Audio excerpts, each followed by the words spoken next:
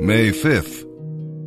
Our reading in the New Testament today will come from the book of John, chapter 4, verses 4 through 42. We'll learn about thirst. Because Jesus was truly human, he experienced weariness, hunger, and thirst. But his deepest desire was for the salvation of the sinful woman that he met there at the well. He forgot his physical needs and concentrated on her spiritual needs. Patiently, he revealed himself to her, a Jew, greater than Jacob. He revealed that he was a prophet, and he told her plainly he was the Messiah. Well, she believed in him, and her life was so changed that she immediately shared the good news with others. And he was hungry. The will of God should be food that nourishes us, not medicine that upsets us. The disciples were satisfied with material food, but Jesus wanted the satisfying spiritual food from God. The will of God gives us the strength we need to do our job in the great harvest all around us. Salvation is to the inner person what health is to the body. The boy, we'll see as we read in Scripture today, the boy would have died had Jesus not intervened and given him health. Jesus won the woman. The woman won many Samaritans, and the father won his whole household. Are you busy working in the harvest? Well, with that, let's begin our reading today in the New Testament. May 5th. John, chapter 4, verses 4 through 42. He, Jesus, had to go through Samaria on the way. Eventually he came to the Samaritan village of Sychar, near the parcel of ground that Jacob gave to his son Joseph.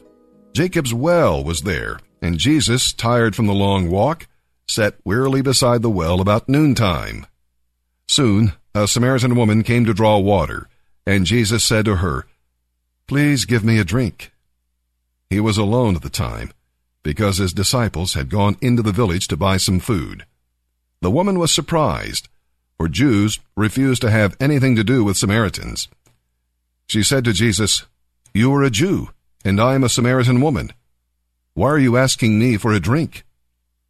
Jesus replied, "If you only knew the gift God has for you, and who I am, you would ask me, and I would give you living water." "But sir, you don't have a rope or a bucket," she said, "and this is a very deep well. Where would you get this living water? And besides, are you greater than our ancestor Jacob, who gave us this well?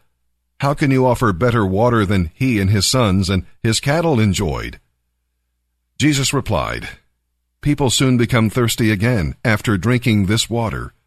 But the water I give them takes away thirst altogether. It becomes a perpetual spring within them, giving them eternal life." "Please, sir," the woman said, "give me some of that water. Then I'll never be thirsty again, and I won't have to come here to haul water." "Go and get your husband," Jesus told her. "I don't have a husband," the woman replied. Jesus said, "You're right. You don't have a husband. For you have had 5 husbands, and you aren't even married to the man you're living with now." "Sir," the woman said, "you must be a prophet.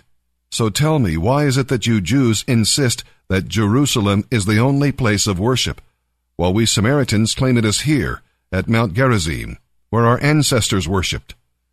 Jesus replied, "Believe me, the time is coming when it will no longer matter whether you worship the Father here or in Jerusalem.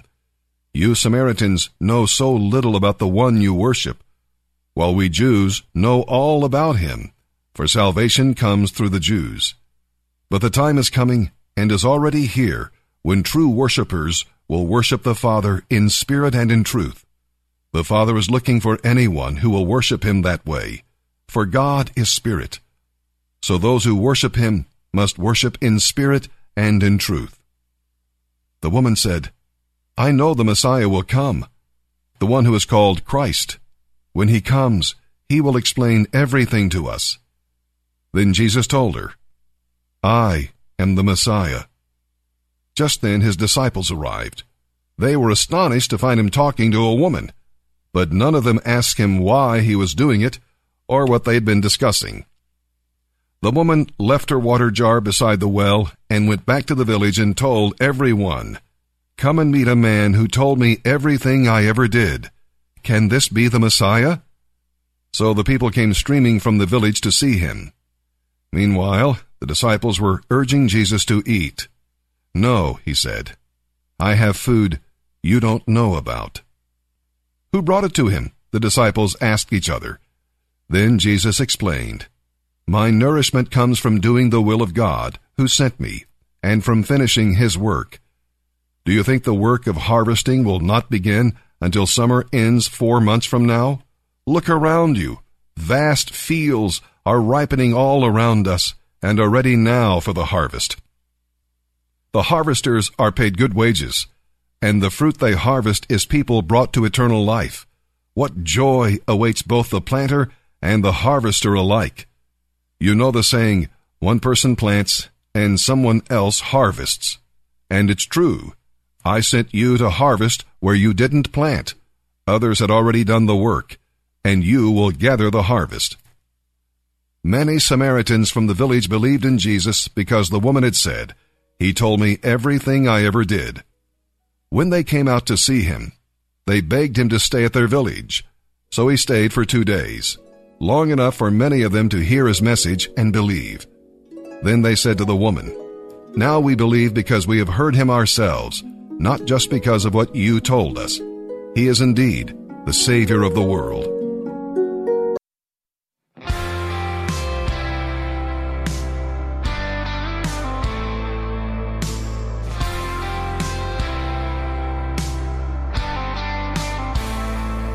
I was a dead man walking, digging my own grave. I know where to turn, bridges burned, throwing my life away. I was a rebel running until I found my end. Right at the place I heard your grace say I could start again. Everything changed when I fell on my knees. Everything changed when your love rescued me. From reckless and wild to faith like a child, I was never the same. Everything changed. I rose up from the water, free from my sin. My eyes open wide, hands lifted high, I was born again. Everything changed when I fell on my knees. Everything changed when your love rescued me. From reckless and wild to faith like a child, I was never the same. Everything changed. Everything changed. Everything changed. Oh, I am free forever, won't turn back, no, never. I was lost, but now I'm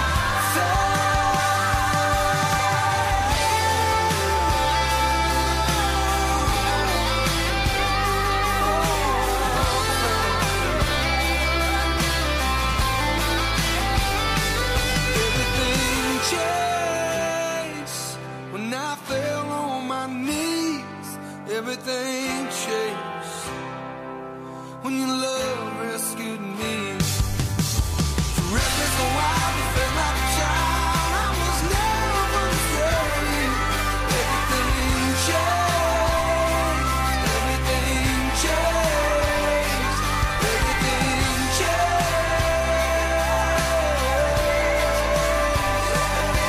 Oh, I am free forever, won't turn back.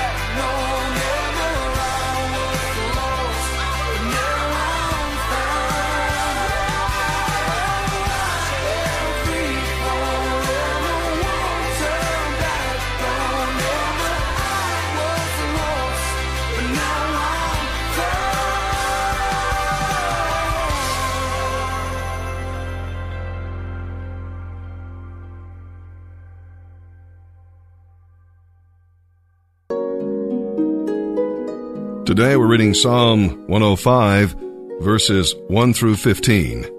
Now the previous psalm extols the Creator, while this one exalts the Redeemer and His providential care for His people, Israel. When you read the history of Israel, you are encouraged by God's mighty and marvelous deeds wrought for His needy people. You want to praise Him, rejoice in Him, seek Him, and tell others about Him. God bound Himself by an oath to only one nation, Israel. He gave His promise to Abraham and then reaffirmed it to his descendants. The covenant was their assurance that they would inherit the land. Well, God's new covenant people have the assurance that their future inheritance is secure. Psalm 105, verses 1 through 15. Give thanks to the Lord and proclaim His greatness. Let the whole world know what He has done. Sing to Him, yes, sing His praises. Tell everyone about His miracles. Exult in His holy name. O worshipers of the Lord, rejoice. Search for the Lord and for His strength, and keep on searching. Think of the wonderful works He has done, the miracles and the judgments He handed down. O children of Abraham, God's servant, O descendants of Jacob, God's chosen one, He is the Lord our God. His rule is seen throughout the land. He always stands by His covenant, the commitment He made to 1,000 generations. This is the covenant He made with Abraham, and the oath He swore to Isaac. He confirmed it to Jacob as a decree, to the people of Israel as a never-ending treaty. I will give you the land of Canaan as your special possession. He said this when they were few in number, a tiny group of strangers in Canaan. They wandered back and forth between nations, from one kingdom to another. Yet He did not let anyone oppress them. He warned kings on their behalf. Do not touch these people I have chosen, and do not hurt my prophets. Proverbs chapter 14, verse 25. A truthful witness saves lives, but a false witness is a traitor.